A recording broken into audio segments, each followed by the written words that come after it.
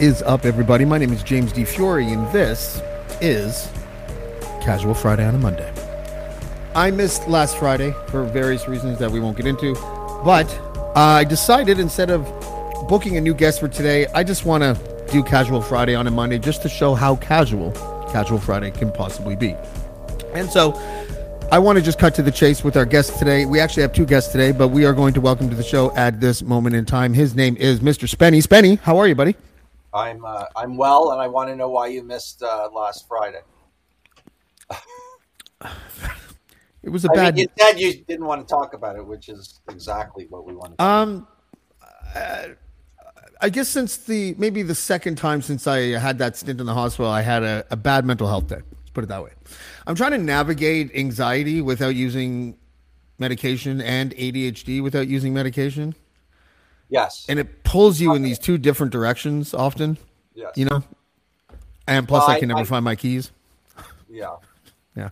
ADD, I've done recreationally the, what's it called? They say Trump snorts. Adderall? Yeah. And then Ativan is the other end of the spectrum, I guess. I don't know. I don't even know what Ativan is, to be honest. It's lorazepam. Oh, like a relaxer? I guess so. Anti-anxiety pills, supposedly. Oh, okay. I've never actually done or been prescribed or whatever you want to call it, anti-anxiety medication.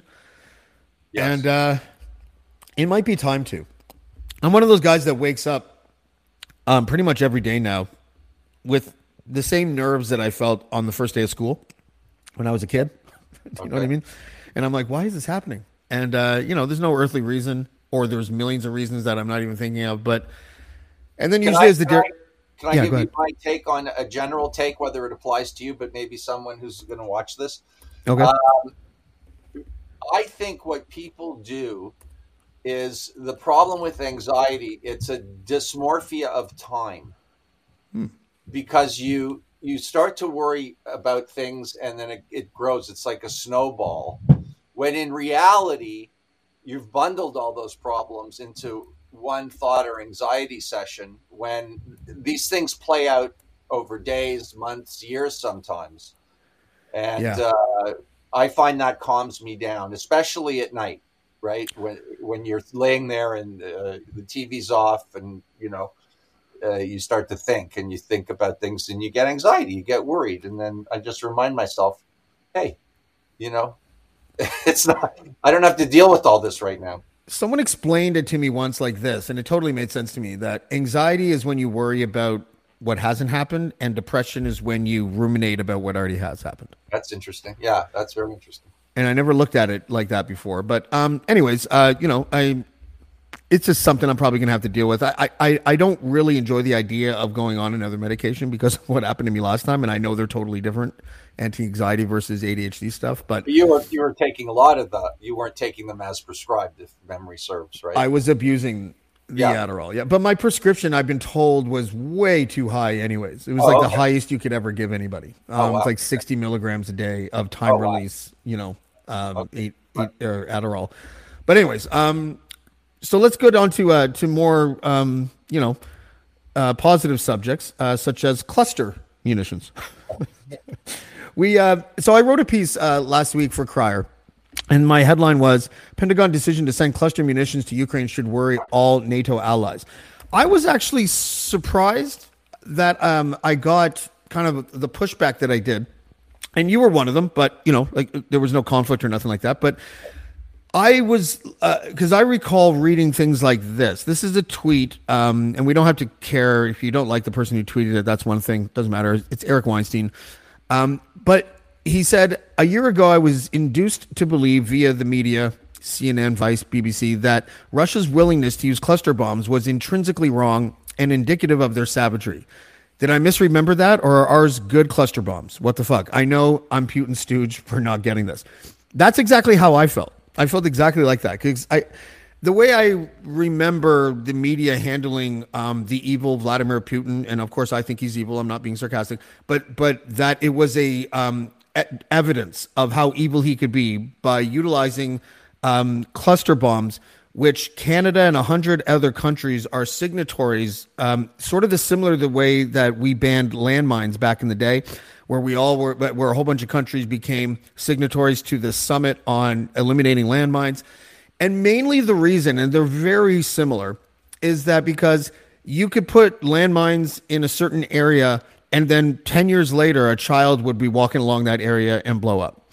Mm-hmm. And the cluster munitions thing, I was surprised at some of the pushback because I don't think I'm not sure if people understood exactly what kind of weapon this is, but just to give people an idea, cluster bombs are comprised of what they call bomblets. And there's just all these little bombs, and they sort of like carpet bomb basically an area, and it's twofold. One is that it isn't precise, and so when you cluster bomb an entire area, you're hitting targets that maybe you don't want to hit that have innocent civilians in them. But the main thing is that a year later, because these little bomblets look like toys.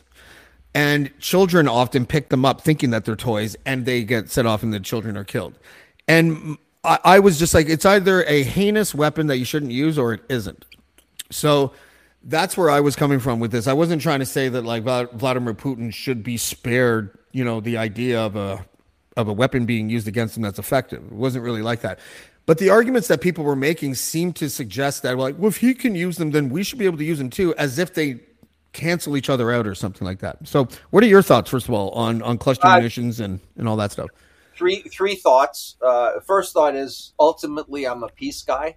So, I can't control this stuff. So there's a war happening and people are getting slaughtered. That's number one.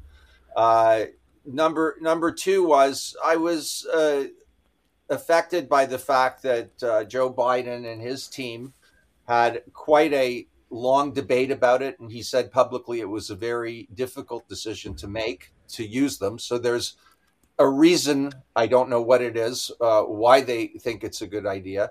And then maybe most importantly, still the same point, Zelensky wants them. So basically, my entire way I think about humanity has a lot to do with the Holocaust, because I'm Jewish and I grew up with a lot of information surrounding the Holocaust.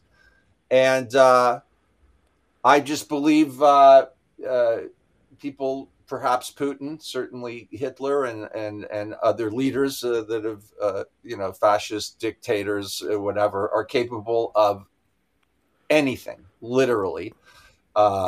End of story.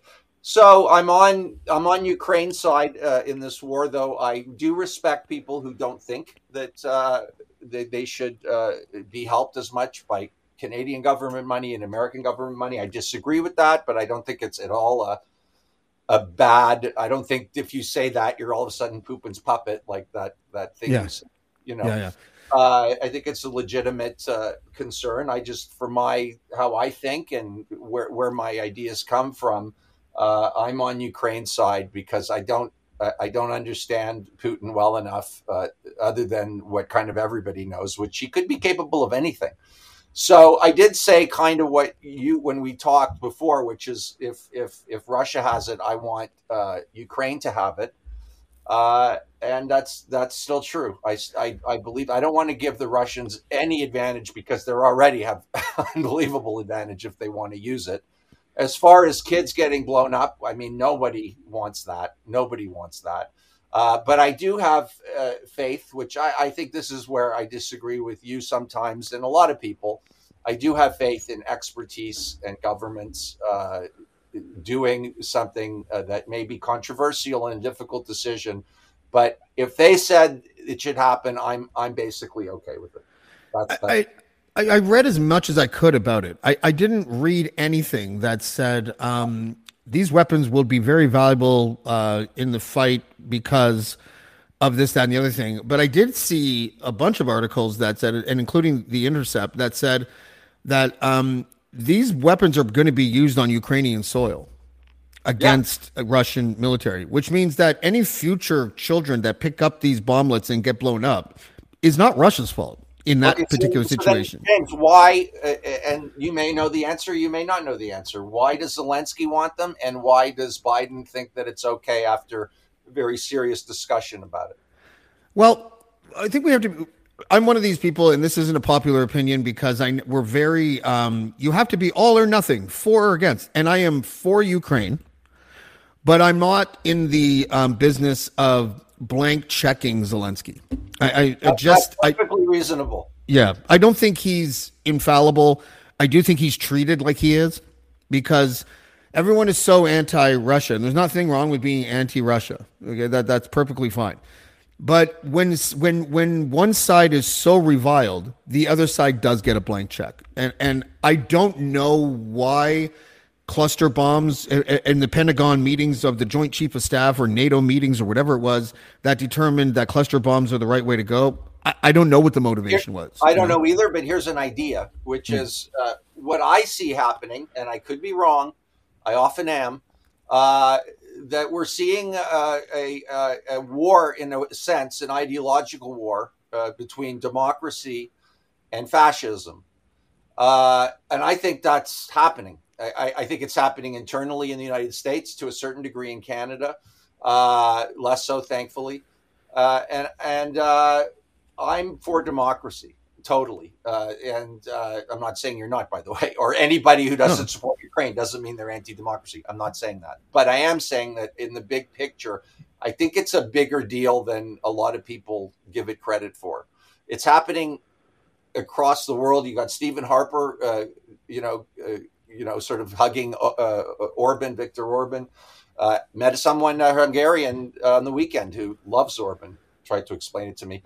But I do see that that's what's happening. And I think that that's happening because the right, which is more involved with religion, I think, and is more involved with sort of fascist things and forcing people, and really at the end of the day, letting the rich get richer and the privileged get more privileged and kind of fucking everybody else. Not a mind-blowing thought, but that's kind of how I see it.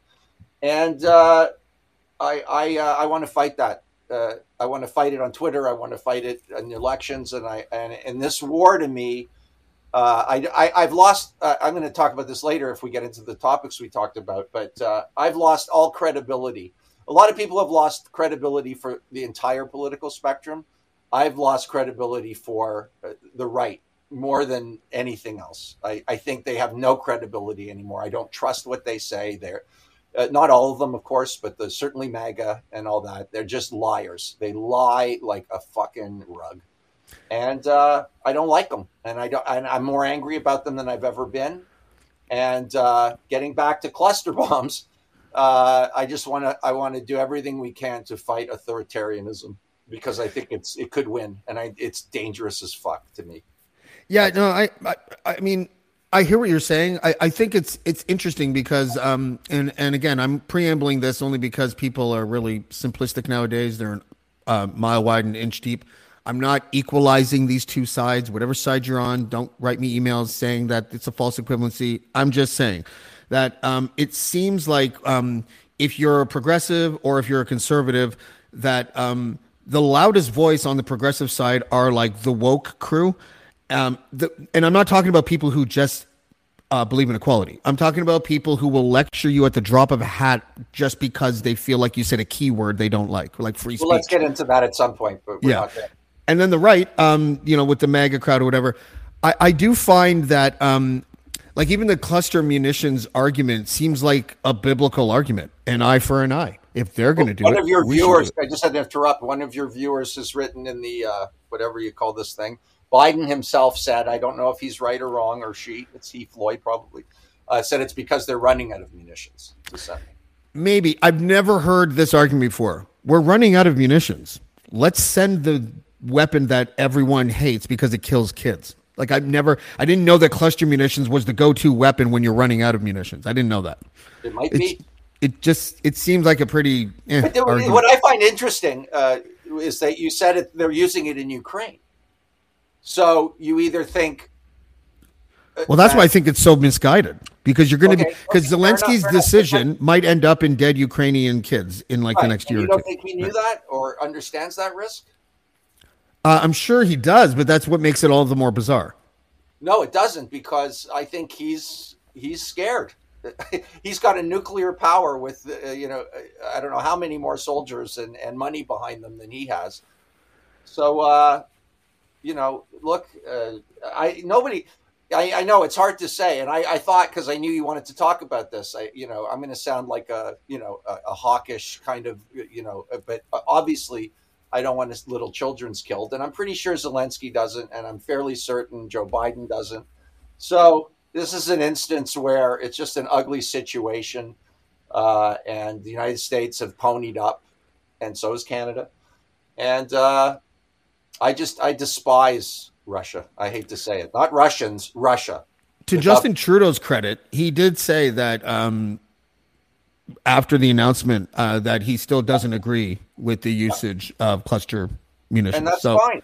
That's fine. But I go back to my first or second argument, which is that if Biden and Zelensky, with lots of debate and understanding of what the weapon does, want it, there's a reason for that.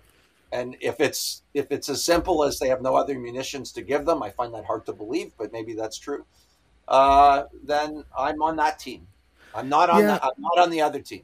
I go back and we'll pivot after this, but I go back to the whole Zelensky is not an infallible person. No. He could be dead wrong about this. I think he is dead wrong about this. Absolutely, I could be too. But what's funny in the time of war, especially when there is a decided bad guy, is that the other side can never do anything wrong. There's no mainstream media article that exists that takes Zelensky to task for any decision he's made over the last year and a half. Well, maybe Zelensky, but they certainly have taken Ukraine to task with this bullshit that they're Nazis and that they're stealing all this money. I'm sure there's corruption in everything, and maybe I'm wrong and they're completely stealing the money and enriching themselves. And I don't know, obviously, but I notice that there's a trend, and you're like this too, James, but you're very thoughtful and intelligent. You tend not to believe the sort of standard stuff, whether it's in the media or the government. And I kind of do. I don't expect perfection. I find that a lot of the hysterical, paranoid theories coming out of the right and the convoy people and the MAGA things are ridiculous.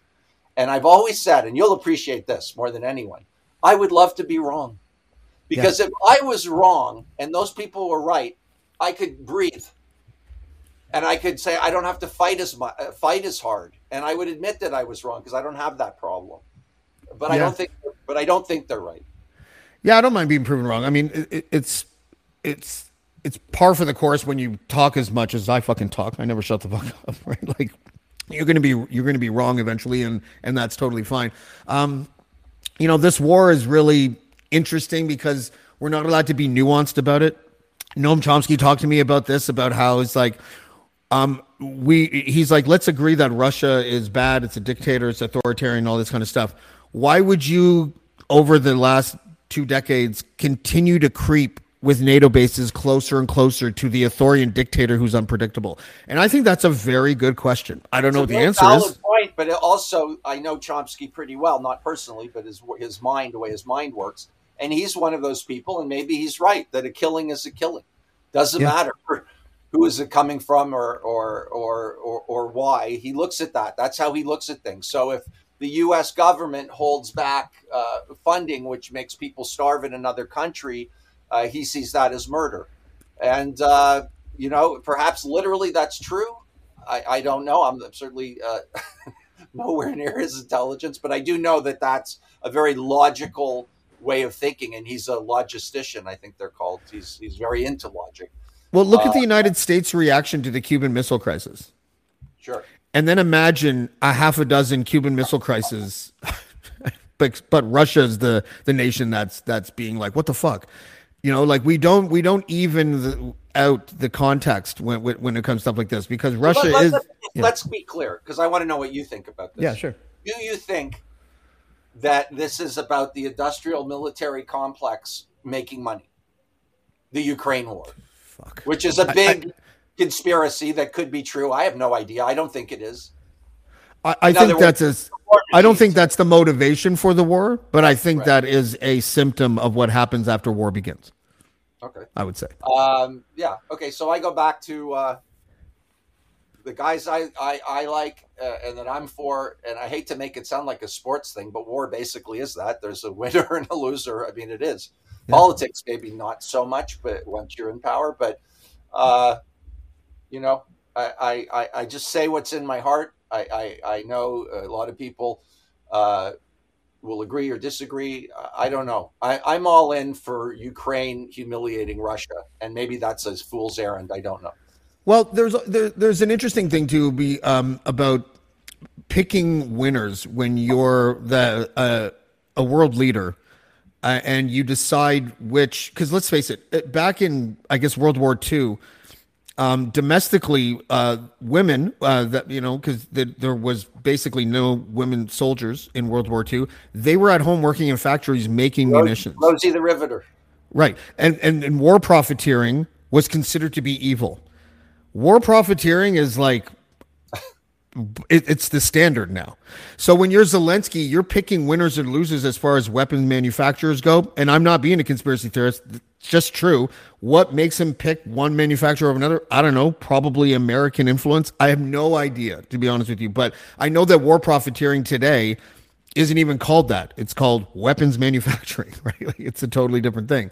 And if I may use this as a sloppy pivot towards our own leader, because I did a podcast a couple of weeks ago about how Justin Trudeau was picking winners and losers in the vaccine procurement process, and he was, and it delayed our vaccines by about a month because he had a chance to get 20 million doses with no middleman, and he chose to wait a month and use a source that had a liberal friendly middleman. But nothing about corruption surprises me. It's never going to go away. It's part of the human condition. I'm not saying it's right. But can I just say one thing? My buddy Floyd Bumby, I think his name is Bumby or Bumbly. Yeah. It's a great way, he says, for the U.S. to degrade Russia without having to do the dirty work. Interesting. Yeah. I mean, that's what proxy wars are all about. Right. And this, to most people, not most people, but to many people, this is a proxy war. Hey, maybe I'm wrong. Maybe this whole idea of authoritarianism versus democracy isn't really real. It's a manufactured concept for media or whatever. I think it's real. That's what I think. Well, I mean, I don't know if it's real or not. I think, the theater of war is often exacerbated by media and governments. But what about the idea that what's the line? So, okay, so we're doing cluster munitions right now, and some people are okay with it because Russia's used them. Is tactical nuclear weapons also a choice in there? What about H-bombs? Yes. Well, what about concentration camps? Wait a second. Putin's already threatened it. I know, threatened. I kind of believe in, what do they call it? When both sides can fuck up the other one so bad that nobody does anything. Unfortunately, I think that's the only reasonable, and it's so unreasonable to any humanist, normal person. But we're humans, and we're flawed, and we're fucked up, and we're greedy, and we're nasty at times, and we're also wonderful. But mutual assured destruction, I think it's called MAD. Yeah, Cold War stuff. Yeah, I'd like to think that Putin isn't going to use a nuke on because there's a possibility that they'll get nuked back by the United States of America. Well, we're so conspiratorial to now too, is that if a nuke detonates somewhere, there'll be a whole bunch of people that will blame the side that didn't do it as like a false flag operation or whatever. Like the Russians certainly will do that, and maybe America. I think that's more the Russian style than America. I don't believe MAGA. I don't believe that the FBI did the insurrection. I think it's all complete and utter fucking bullshit. We have a lot of historical evidence that we're still talking about it.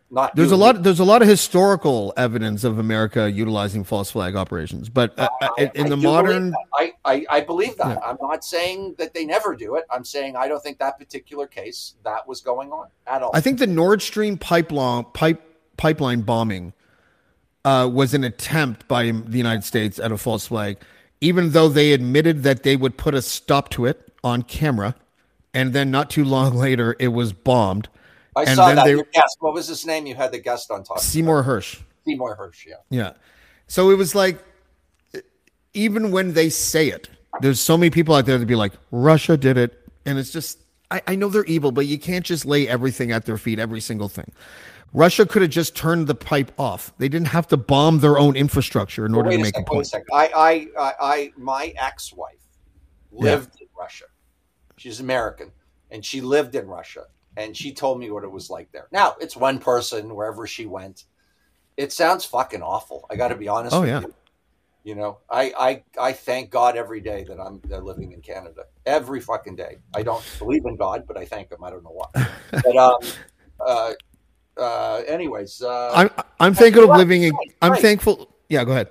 No, you're right. And I tried to say it's not Russians that I'm mad at, although I've met a few of them in fucking Cuba that I wasn't too crazy about. But anyways, look, the government. I'm just talking about the government. I'm talking about a government that controls the media 100%, unquestionably, undeniably.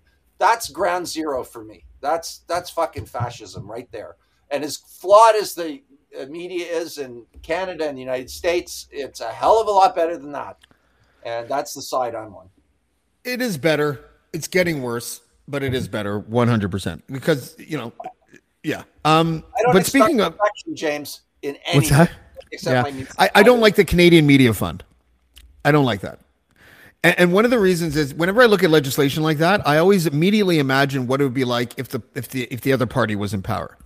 So Pierre Poilievre is prime minister one day, and he's got the Canadian Media Fund. Who do you think's getting money? These same liberal progressive groups that are getting it right now? Of course not.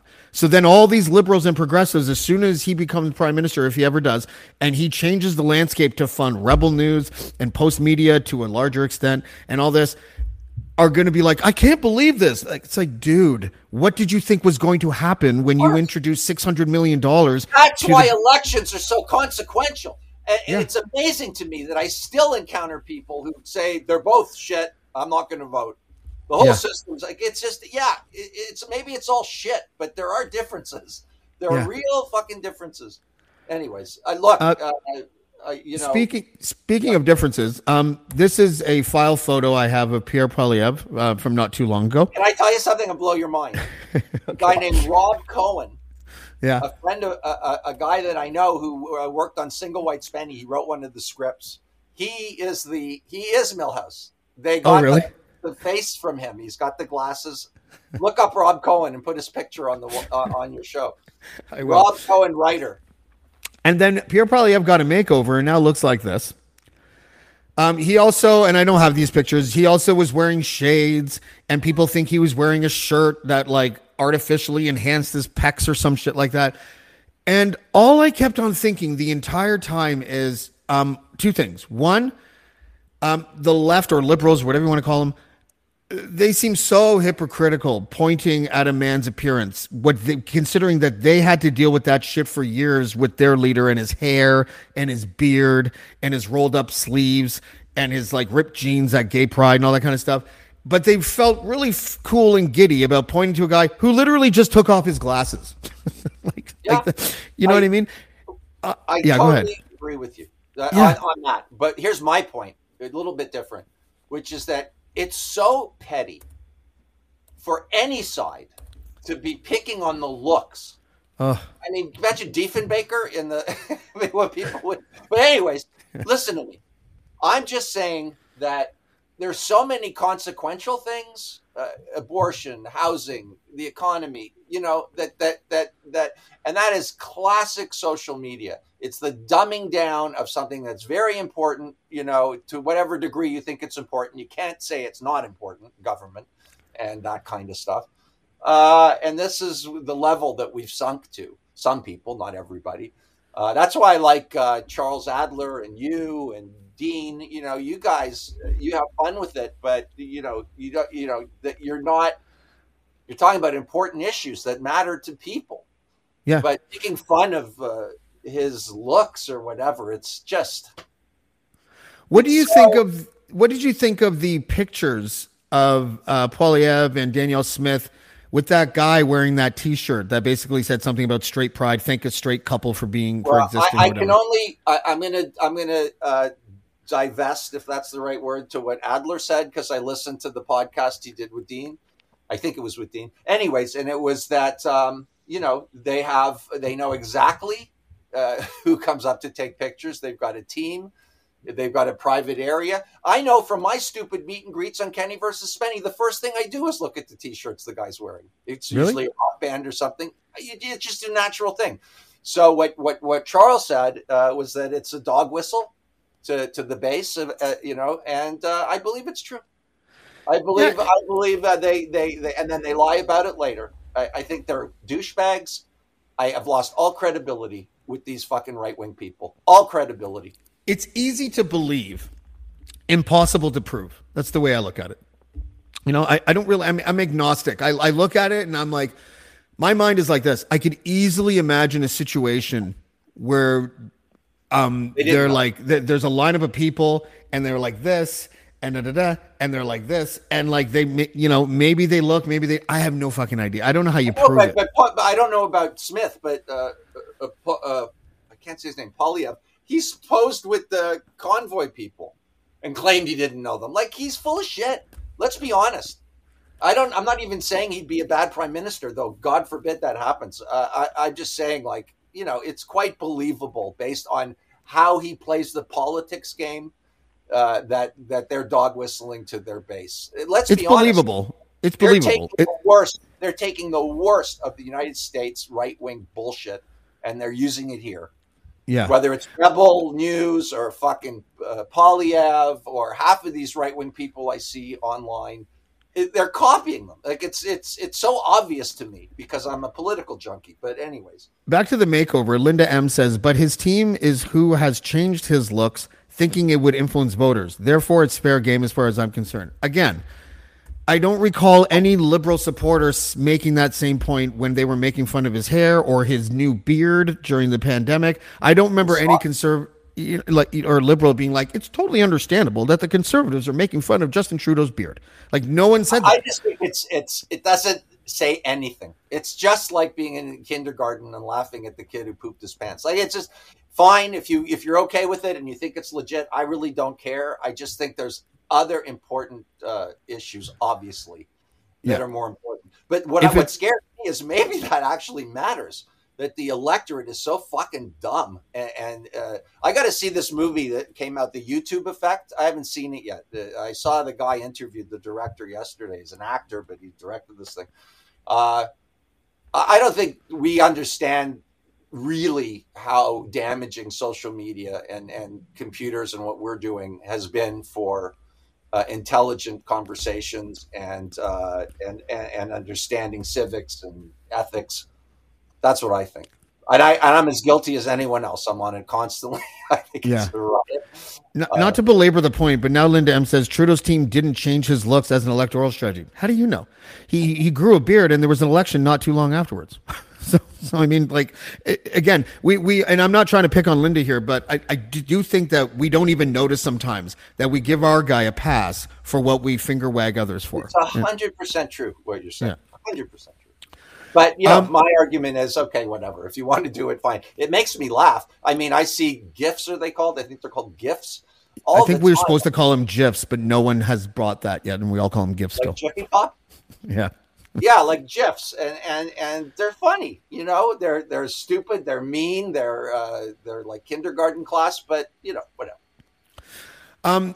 We touched on it a second ago, but the religious part of all this. This has been happening in the States for like a half a century.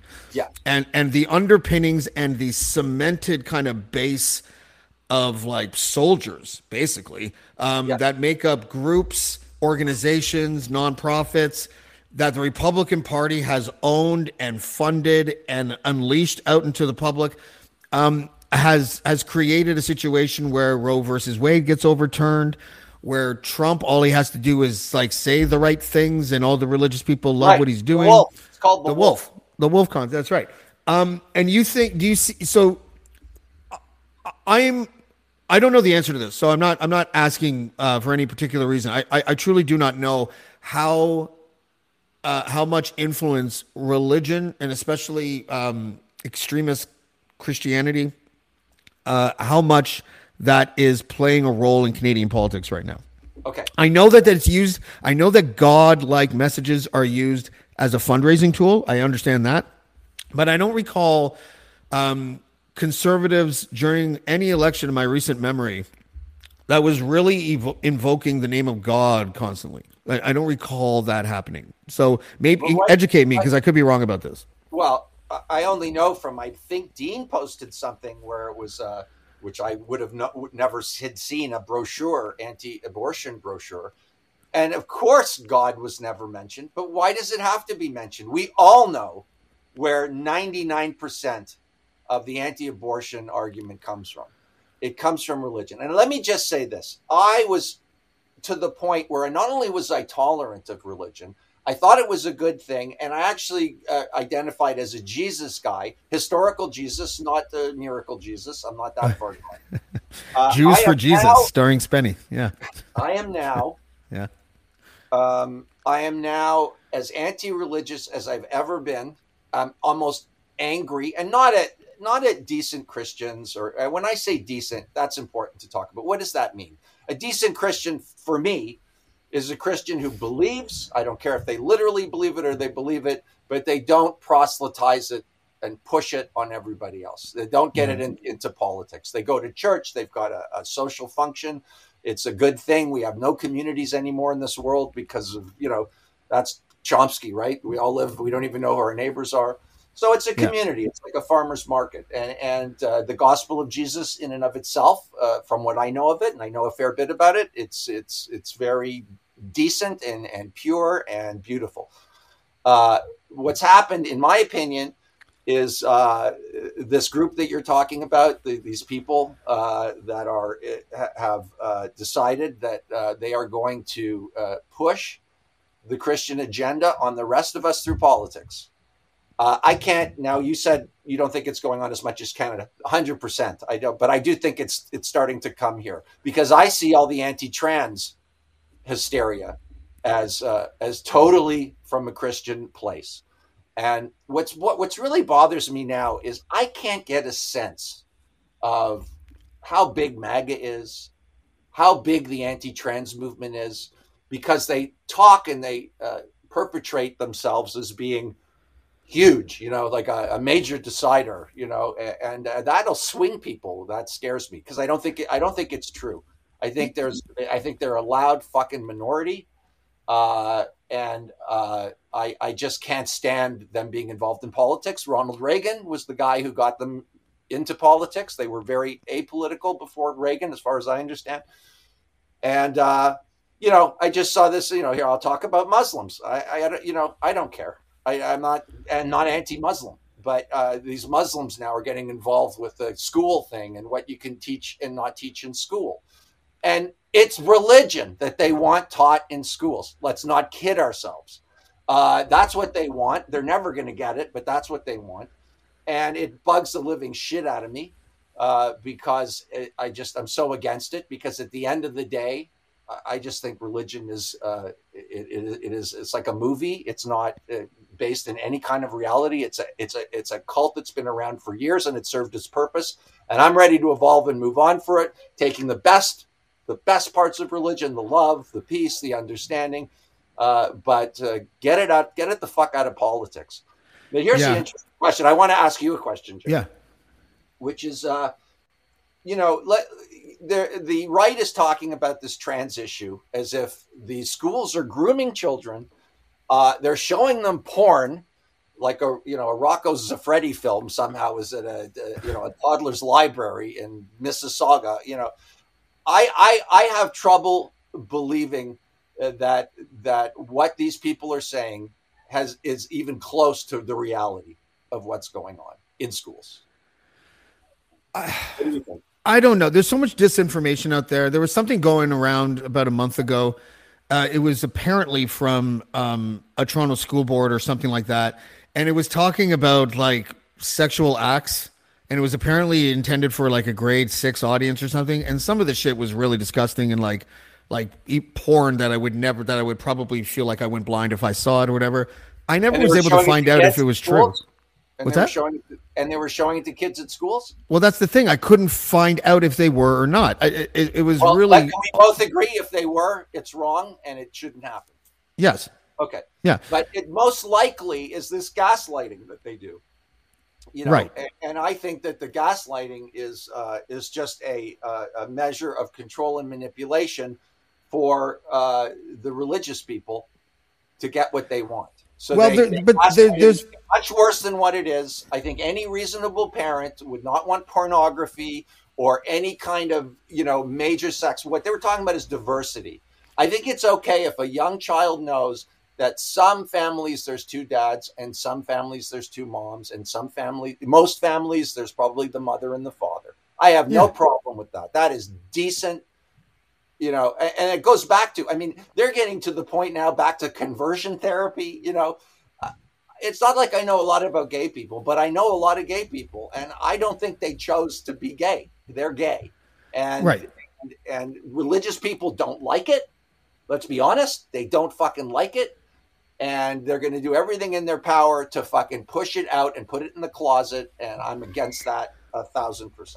You know what hurts the pro gender activist side, and I truly believe this. And those who have heard me talk about this before, I don't give a fuck anymore if you roll your eyes. I'm not afraid to talk I've about heard this you shit say anymore. this, but say it for the new viewers. Like the litmus test to me is if you think J.K. Rowling is a bigot, then you're part of the problem, because you shouldn't have to just be like, I am totally for or I'm totally against.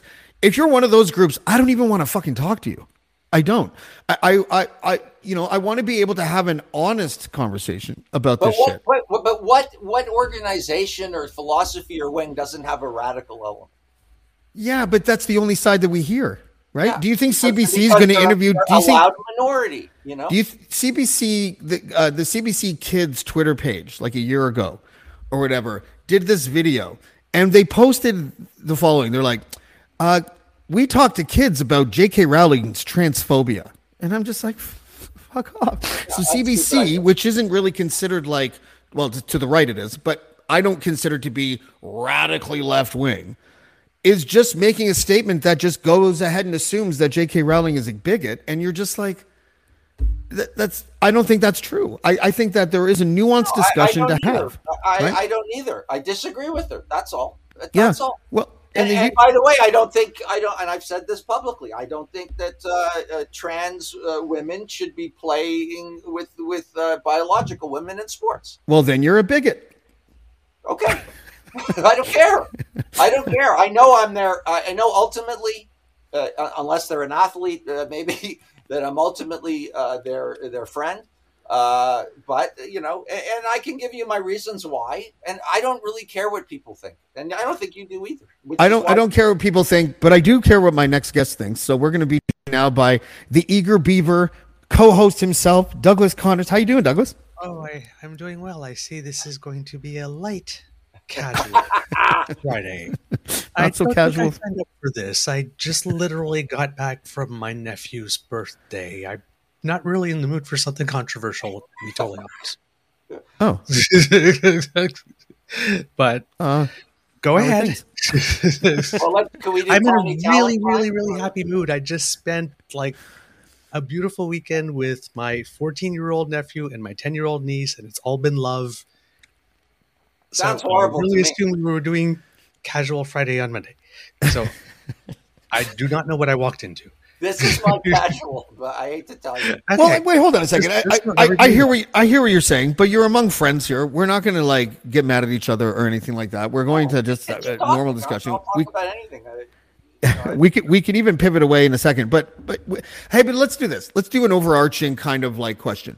I was talking about this with Karima Sad on my show last week, and her and I seem to agree that when it comes to activism of any kind, problems often arise. And when I say problems, I mean within activist circles and then detractors of whatever issue these activists are representing, where the media and the public at large view activist groups as completely infallible. So no matter what they say, if you disagree with even an iota of what they say, that you're labeled a bigot. Do you find that to be a problem? I find that to be a problem, and I've been on the receiving end of it myself. Really? Yep. Share with us. The year that Pride Toronto had Black Lives Matter as in the front of the parade, and the Prime Minister was going to participate in Pride, being the first prime minister to ever attend a Pride in the year that the Pulse nightclub massacre happened. Right.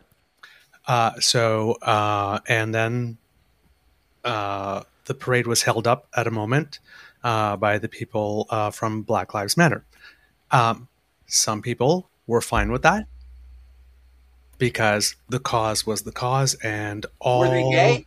all methods. I'm gay and I'm part black, so I got a foot in each camp. No, I'm saying not you. Were they just there at the gay pride day? The co-founders of the co-founders of Black Lives Matter Toronto are mostly lesbians and trans. But go ahead, Douglas. Okay. But what happened is that it seemed that there was a history of the black community trying to get some type of representation, visibility at Pride, and it wasn't really happening. And so the two groups weren't close together. So there would seem to be Pride had reached out in a move and said, come and be the marshals of our parade this year because,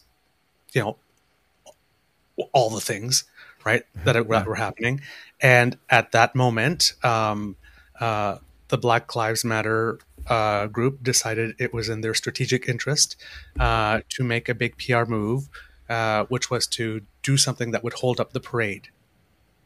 Not just be part of the parade at the front, participate with us, and start something that could be an alliance for a while.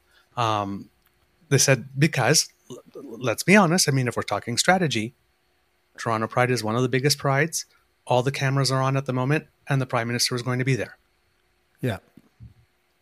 I feel like that hurt Black Lives Matter, if I recall correctly, because that coupled with the whole cops can't be in the parade was another thing I don't understand. And you can have there's an argument for and against that or whatever, but it really did create a divide in the Pride community, I thought. It did. Yeah. And again, I think it comes from where you come from, and like in the movement, right?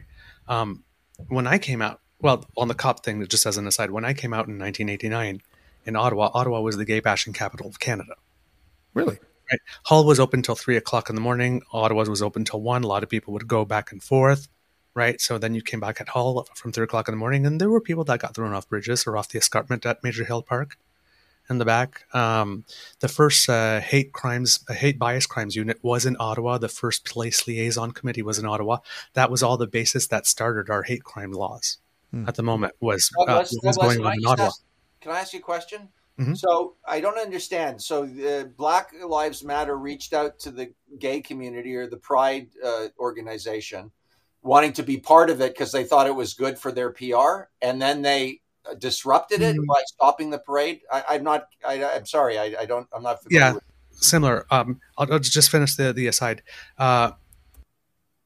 So I come from a period where there were still bathhouse raids, where there were places in the city that you couldn't go, and if you went to the cops, you'd get laughed at. Where to a point now where police forces will actually be recruiting actively people from the community, and they will be marching in our parades. So I see that gone from here to there. There's a younger generation that sees it from here. Oh, I see. Right? Gotcha. Their relationship, I saw the growth to where we are now. Is it perfect? No. Was the equity distributed evenly among all the subgroups within the LGBT community? No. As in regular life. Did a lot of us, once we got our rights, sort of take the bricks and built them behind us? They did the LGB, but they didn't really do the T at first. Yeah. Yeah. Kind of left them behind, and a lot of us just took ours. Yeah. So there's a lot of reasons for which people are upset that are legitimate. That's where, for me, the rainbow is about everyone. So the fact that we're saying that if you happen to be a policeman and you want to march in Pride as your authentic self, and you're proud to be a police officer, and that's what you want to wear that day, everybody can do that, but you. Who made that rule? The police board? No, There were no, people on the that Pride was- board in Toronto, if I do recall, Douglas, that were were Yes. part of Black Lives Matter, and I think that they had a quorum and eventually started to Yeah, create but internal policy, right? I but think this that's wrong. this I think is that's wrong. this is not limited to Toronto. It's been throughout the sort of movement. Okay. It's, you may be doing right by us better than before, but you're still not doing right by trans people when they come and report and all that kind of stuff. So until you do that, you're not invited, I see. right? So I understand it, but I can make a case for both. But for me, my end, it's like the rainbow's everyone, and when we're saying like on this day everyone can participate, that you can still participate if you're a policeman. You just can't come in uniform. By the way, But what if that's gay your cop authentic self and you're is proud the of gay- it, right? is the gay cop. I mean, he can't change the policy of the police force. I mean, know. You know But what I mean? Let him. I don't know. That's my. You have to understand in gay activism, because of the HIV thing, the public shaming thing, right? I mean, we used to do die-ins in the streets, right, in front of pharmaceutical companies, because so the shaming is the way that we've gotten things done. Like this, The worst thing was how costs on the other end. So they're tried and true strategies within the community. But what happened is that at that moment, when that happened, so basically it was Pride that reached out, I guess, to Black Lives Matter and said, "Listen, we haven't really done right by you. So come on over. Let's start this." I'm not sure if that's how it went down. That's how I assume it went down, because I mean the Black community had a point that there wasn't very much space for them in overall Pride, like this, in terms of visibility and whatnot. And so I guess with new leadership at Pride and whatnot, some people decided to reach out. Obviously, they both agreed to collaborate. But what the people at Pride, I assume, did not know was that Black Lives Matter Toronto was going to use that event. Right? They had a choice at that moment. Cement a relationship for the long term. That was the long-term play. Or the short-term play is all the cameras of the international world, because it's one of the biggest prides in the world, so it gets covered in the United States, and right, are watching. This is your moment. Hijack the parade. Yeah. And you know what? Listen, strategically, in terms of all of that, it was. You could make a case for it was smart, but the thing is that with the confluence of it being the Prime Minister there for the first time, so we were really being recognized for the first time, was kind of our moment. Yeah, and then let's not forget that one of the co-founders of Black Lives Matter Toronto, like I don't know how long before that, called Justin Trudeau a white supremacist terrorist. So it's not like they. My problem with Black Lives Matter is not that their mission to create racial equality. That obviously is like an important thing, but I think that their Achilles heel was that they only had one setting, and it was like shout fire. But they never had a setting that was like, now how do we productive now that you're looking at our fire? How can we be productive moving forward? They never had that step, right? And that's why I'm sort of to go there. So the other thing that is because of the Pulse nightclub massacre, yes, it was a celebration that the Prime Minister was there. We're finally being recognized by the leader of our nation as full citizens like this, and not by us going to him, but he's actually coming into our house, into our home, right? Tolerance is different when you say, yeah, I'll have you in my house. Oh, but I'm never going to go into yours where I'm the minority. Yeah. Right? Yeah. Like that'll never. So symbolically, it's really, really big. So we have that celebration, and we have the fact that we're mourning as well as a community. So it's a sort of bittersweet moment. It's like, it was really like somewhere along the way, they should have turned around and said, you know what? Maybe not this year doing that. Maybe let's just do the thing the way the thing should be done. And then let's see where this can go. Because the thing is that when you look at minority communities, the LGBT community has gotten very far in a short time, historically. Okay? Yeah. But there's a reason for that, right? We did the militant thing, the die-ins and the embarrassing, but we did the activism, but we did the advocacy. We had a group of people doing both. That's right. We had people running for council and running for school boards and forming organizations and working with government like this. And then we had the militants that when they were stepping out of line would make some noise and then, okay, we'll come. But they had people to negotiate with. How much, Douglas, would relationship where those skills could have been transferred? They could have, the people from Black Lives Matter could have culturally adapted them to what they needed, but the basic skills, and we could have been there like, what, this is your lead like this, but we've got our hand on on the small of your back. If you need us, we're standing right behind you. Douglas, like how much do you think a timid media that opportunity was wasted? How much do you think a timid or inefficient media is to blame for some of these things? And I'll expand on that. If you remember the professor, I think it was Mississauga, who wore those prosthetic boobs. And you saw the media like really like, I don't want to say anything because I don't want our organization to be considered anti whatever. And you saw the school board being like, you should protect his rights to wear. And then you found out months later that no one even bothered to cover that the only time that person wore those prosthetic boobs was at school. It's just like, I felt like, you know what I mean? Like, but it was a perfect litmus test on what the media covers and doesn't cover, strictly out of fear of being labeled something. But here's the thing, right? The story isn't, do we fear this? Do we not fear this? It's, why are you doing this? What? From whose point of view? Yeah. The person who's wearing the prosthetics. Yeah, why? I don't remember anyone asking him that question except for Brian Lilly. I thought that immediately. I thought it was inappropriate. The person shouldn't lose their job, that they should be told, you know what? But we're polarized. You can only have one of two positions, pro or anti. You can't be in the, and the media is like that too. People do things matter. Yeah. Right. Agreed. I think of the Black Lives Matter thing, not the take a knee thing. Kaepernick, right? Yeah. He takes a knee. He tells people, this is why I'm taking a knee. Yeah. Right? The black man says, this is why I'm taking this knee. And then you get all these white people turning around. Well, what he's really doing is what he's disrespecting the flag. It's like, what bigger form of racism can you have than to take the words out of a black man's mouth and say, I'm doing this, taking your white words, stuffing them into his mouth and saying, this is what he's really saying. Yeah. Douglas, what is your whose side? I hate to say it. Whose side are you on? Nobody made that the story. That was never the story. Why are they doing that?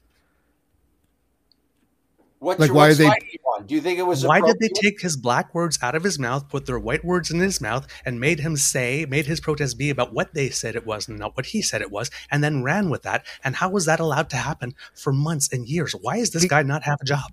Because for some people, you cannot change the importance or the context or the level of respect you must show to the national anthem.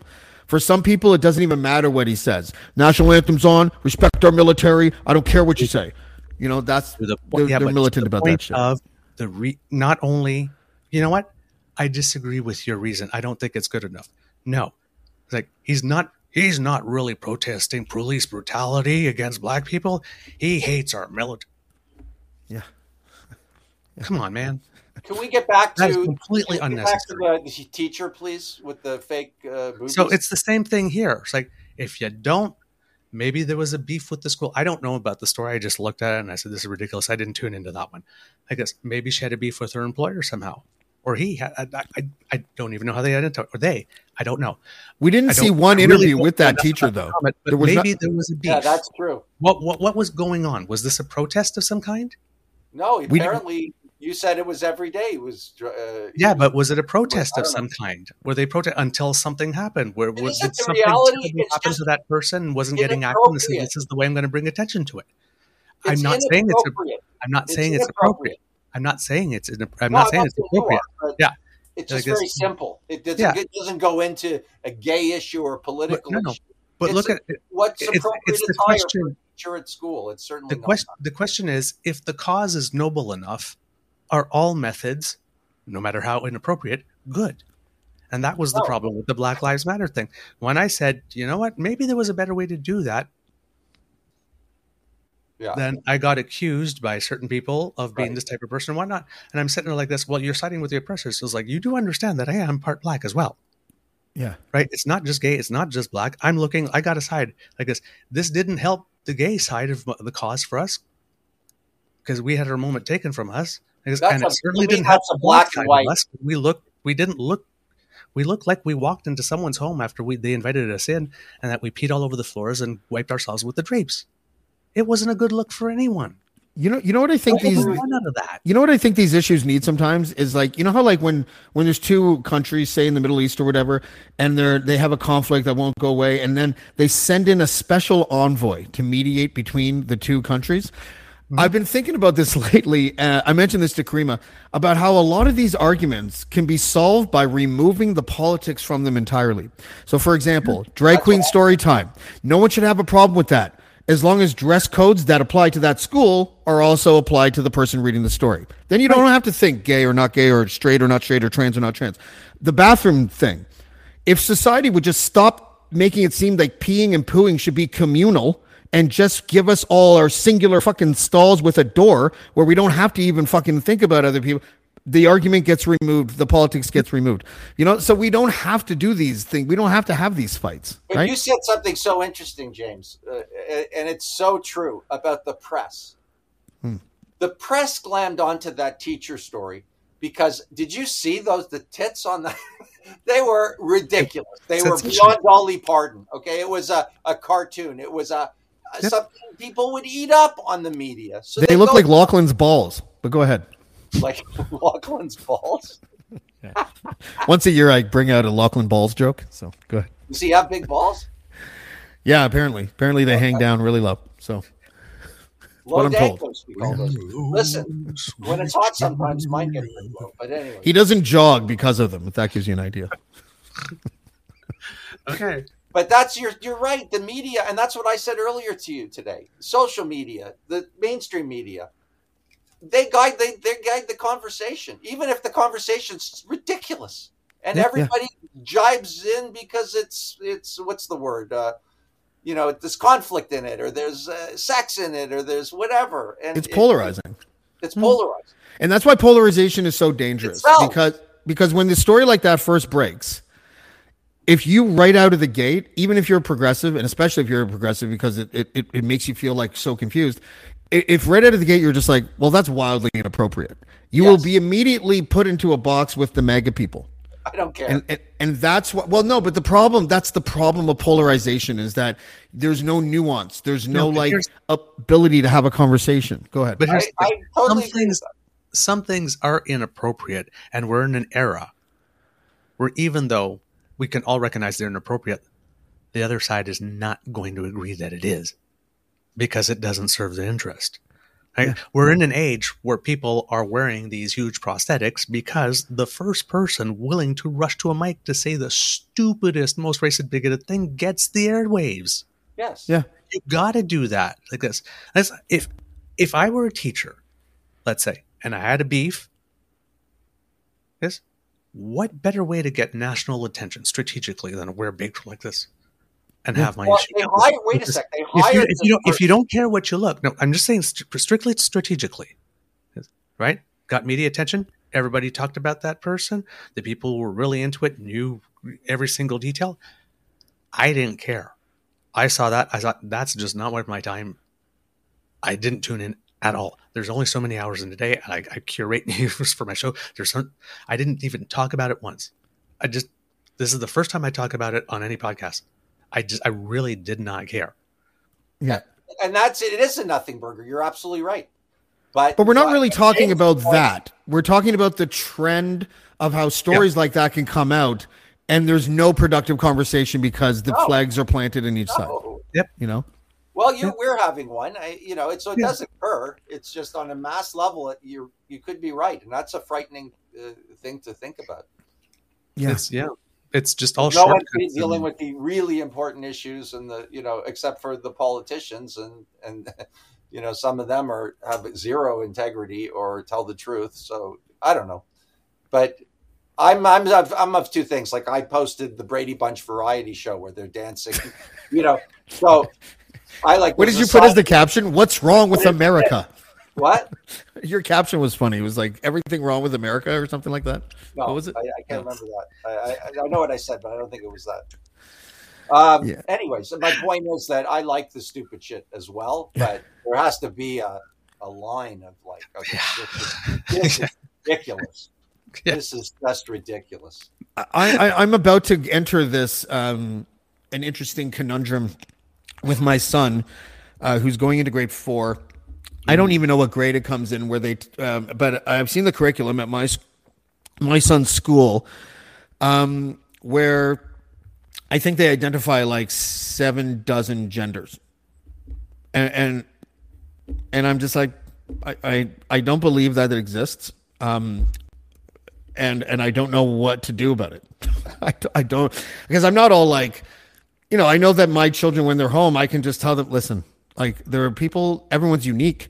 There are men, women, trans men. That all is fine. But the other things are so theoretical. I don't know. I had an interesting conversation with Morgane Ogre, who's a trans activist from Vancouver. And I said, we were talking back and forth. It was a fine conversation, and the subject got on to like the dozens and dozens and dozens of genders. And I'm like, is there an app that we can have where when a new gender is discovered, we get an alert, and also who discovered it? And people are like, that's so transphobic. And it's just like, what can I ask you a question? Like, okay, do you really believe that there are dozens and dozens and dozens, whatnot, or is there's like? No, he doesn't. But I don't. Even I don't. I believe that there are 4. No, but what I'm saying that that they're actually teaching that there are dozens and dozens. Like, is that just for effect here? Or? Dude, New York State literally legislated something like someone Google it. They legislated that you can be charged with discrimination if you don't recognize. I think at the time it was like 38 genders. I don't believe it. Please, like, trust me on this. Like, the pendulum went so far to the left at one point, and no one fucking noticed. Why do you think we're having weird discussions right now where people are like, well, I don't see why a sex offender can't claim to be female and put in a woman's prison? Why do you think that's even a discussion now? Wait a minute. Yeah. Okay. I'm seeing here. 15 years. Okay, I'm seeing what. Like, okay, companies could get fined like $100,000 for like discriminating against people, people that have. I don't, dude. Can someone give me an example of gender number 12? I don't even know what you're talking about. I can't ever read it because my eyes are rolling, so it makes it blurry. I have it right in front of me. Okay, okay. But here's the thing: you're not from the culture. I get it. These are all terms that I've heard. These are. But aren't we legislate? Should we be legislating these though? No, by the way, all my fans think I'm from your culture, but they're wrong. But anyway, like how could we discriminate against a gender that we don't even know exists? Seriously. No. But how does that play out in the real world? Is it a real thing? No. Is there lawsuits happening? I think it's no, but I mean, it's just okay. The word here is genders. They're not 31 genders. They're 31 gender identities. Okay. So that includes like drag queens and drag kings and stuff like, and that's for the city, not for schools and whatnot. So, right. When you think about it, you think how varied. There are people who are trans who are pre-op, there are post-op, there are people who are intersex, there are people that are that identify as two-spirit, there are people who identify as gender fluid. So I mean, gender fluid one bothers me. Just want to say out loud, but go ahead. What does gender fluid mean? I have no idea. I don't want to say it because if I say it will sound really hateful. Think of the guy there from One Direction. What's his guy? The singer, Harry Styles. Okay. Gender fluid. What does that mean? Sometimes he's posing for something in a dress, and the other times he's out kicking a soccer ball. Well, what's his sexual orientation? I have no clue. Okay. But doesn't it also But isn't the claim at that point, right? Okay. So that's what I mean. In that sense, there's a lot. Is this a real thing? But it's mixing gender identities and actual genders and stuff. Trust me, it gets messy. I don't even get it all. Yeah. A couple of years ago, there were all these new flags that popped up, and I had to go look them up because I didn't know where they all came from and what they meant. Yeah, I mean, but we don't have to. For us old ones here, a lot of this is new for us too. Yeah.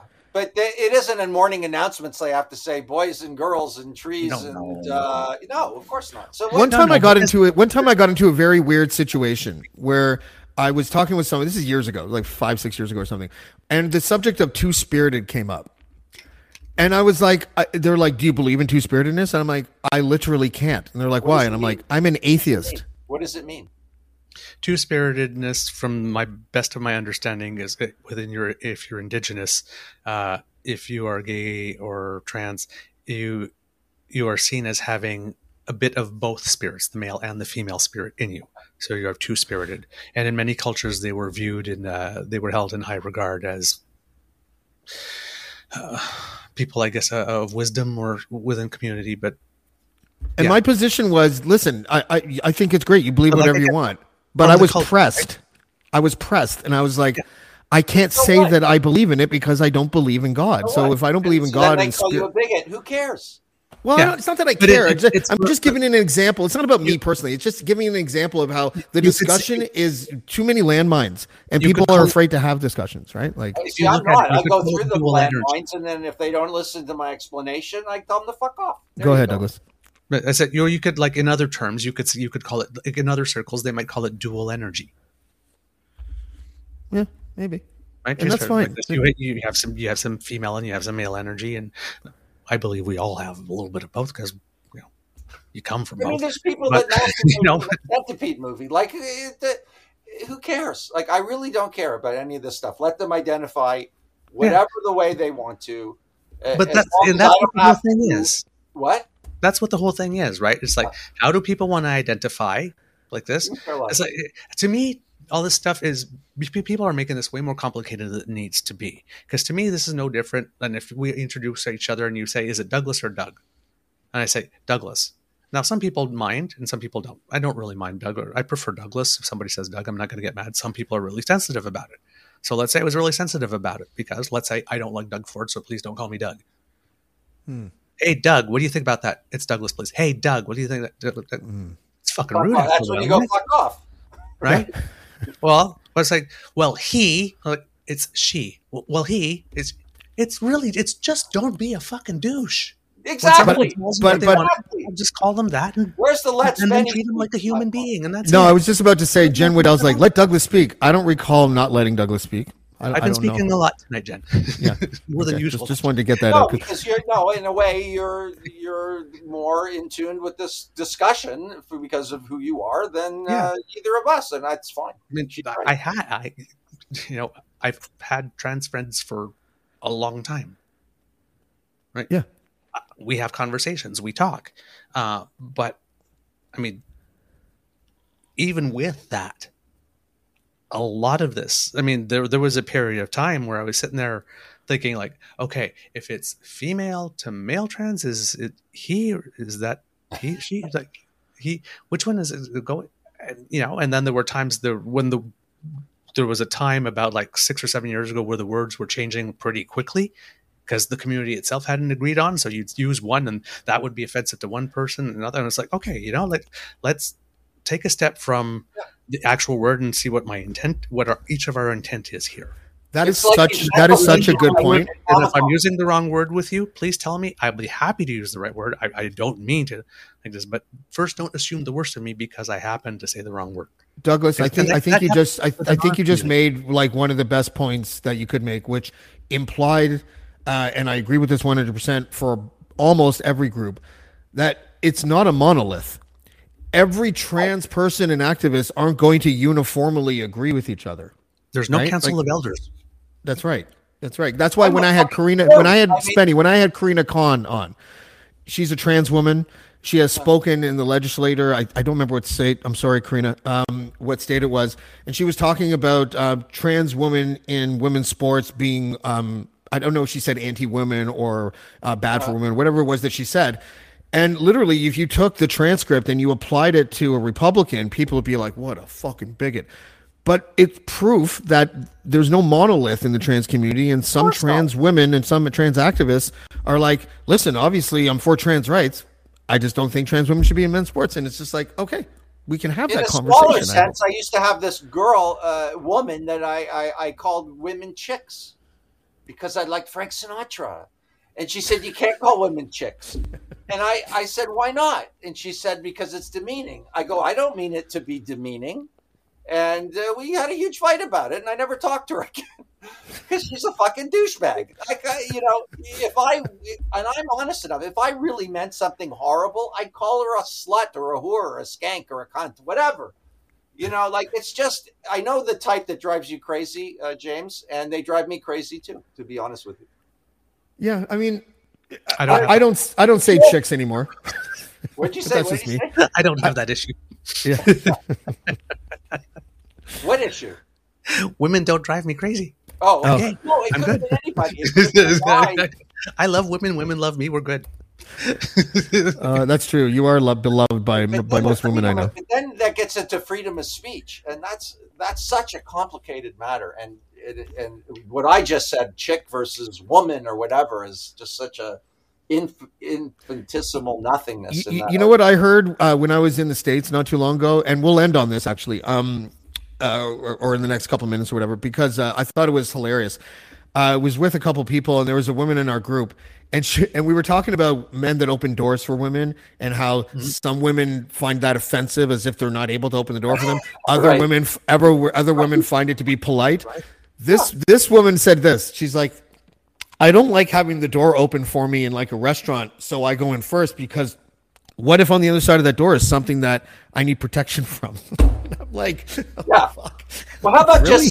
How about just say, hey, no offense, I like to open my own doors. You know what I'd say? Fine. Okay. Yeah. Can you hold it open for me is what I'd say. A good maneuver, if you want to split the difference, go through the door, and before you walk all the way through, hold it open for whoever's behind you. Then you're like a moderate. My final thought, and then we'll let Douglas talk, or James, is that I don't hate anybody except assholes and jerks. Bingo. And brave. And they come in. Shut up. And they come in every sexual orientation, every color, every race, every religion. Yes. And that's my golden rule right there. Yes. Nobody wins the purity test except for the purity tester. That's right. Spencer, Rice, Spenny, Douglas, thank you guys for joining me today. Last word with that. I want Douglas. People, I'm reading the comments. You just had the last word. You just said it. Way to fuck over the last word. Okay, fine. That's what he does. That's what he does. I want it to be the second last word. Well, now you got the last word. Okay. Spenny, Douglas, thank you guys for joining us. I really appreciate the time today. Love. Bye. That was fun. Maybe I'll just keep doing that. It's Casual Friday on Mondays. And by the way, everyone looks at the word casual for Casual Friday as some literal thing where we have to only talk about lighthearted shit. That's not really what it is. Just means talk. That's all it means. When I have Karima on, we have like interview topics that I want to cover. It's kind of more, not rigid, but like organized. Casual Friday stuff, it's really just like, let's shoot the shit, see where it goes. And I was happy with this today. So I'm glad. I hope you guys enjoyed it. We're working out the schedule right now, but sometime this week, I am going to have, she's kind of a Canadian icon, I think. She was a music VJ. Then she started the Yummy Mummy Club, and she's been doing a bunch of cool shit ever since then. Erica M will be on the show sometime this week. I just have to figure out exactly what time. For those under 30, look her up. For those over 30, that's the one. And we'll see you next time on Black Bolt. Blackmore. Blackmore. Blackmore. Blackmore. Blackmore. Blackmore. Blackmore.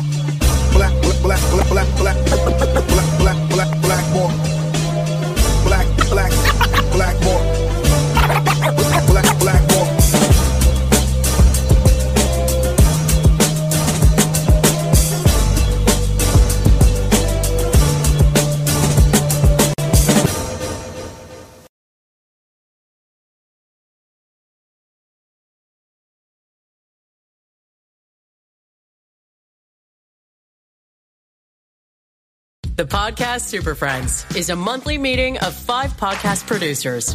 Hi, I'm Katherine O'Brien from Branch Out Programs in Baton Rouge, Louisiana. I'm John Gay from Jag and Detroit Podcasts. I'm Matt Kundle from the Sound Off Podcast Network. I'm David Yaz from Pod 617, the Boston Podcast Network. And I'm Johnny Peterson from Straight Up Podcasts. Together, they form the Podcast Super Friends, an alliance of podcast masterminds sharing best practices, insights, and discussions to help make you a better podcaster. Follow or subscribe to the show on Apple Podcasts, Spotify, Google Podcasts, or at soundoff.network.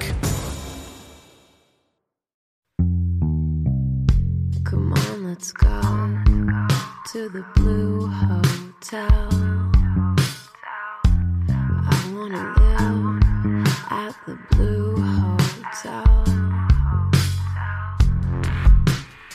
The podcast that goes everywhere the imagination dares. It's for the open-minded, the pleasure seeker. It's Jeff Woods with the new podcast about relationships and sexuality, theme-based with special guests, the Blue Hotel Hotline, and every episode climaxes with an adult bedtime story.